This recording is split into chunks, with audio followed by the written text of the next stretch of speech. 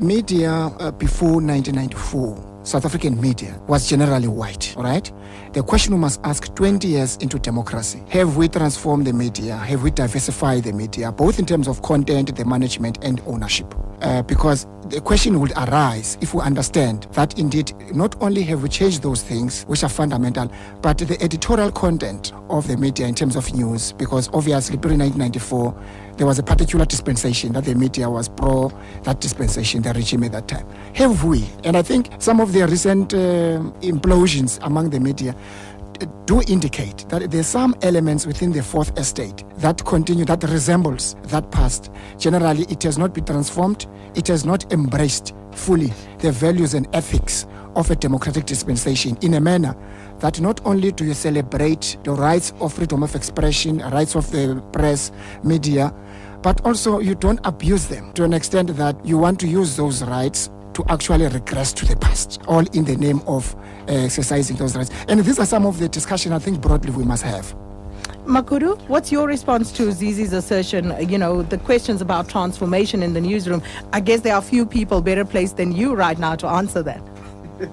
I'm not sure about that, but also just to thank you for the opportunity to be here and to deal with this matter. It's an important matter, and I'm quite certain that as we sit here and try to find answers and or solutions to what was precipitated by cartoonists doing their work or not doing their work, we will in the future, I'm afraid, still have to come back here and debate these issues, because from where I sit, it is not possible to give you a response that's a response in absolute terms, because Zizi says the media has not transformed, and I'm going to argue that since the dawn of democracy, a lot has been done to change the media.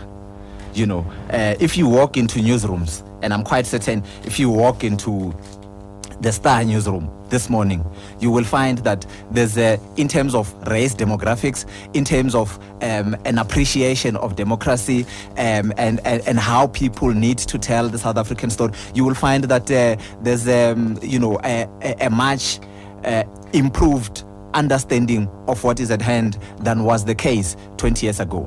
But is the transformation that we have seen sufficient? Can we say that all work has been done and there isn't, any challenge for us to deal with going forward? The answer has to be no, because there's a lot more that still needs to change about the media. But in response to the initial question, a lot more has already been done, to transform the media. And in terms of a lot that you say that has been done in terms of transformation of the media, does that go down to the nitty-gritty, as in the actual content that the media puts out there? Has that transformed? It has.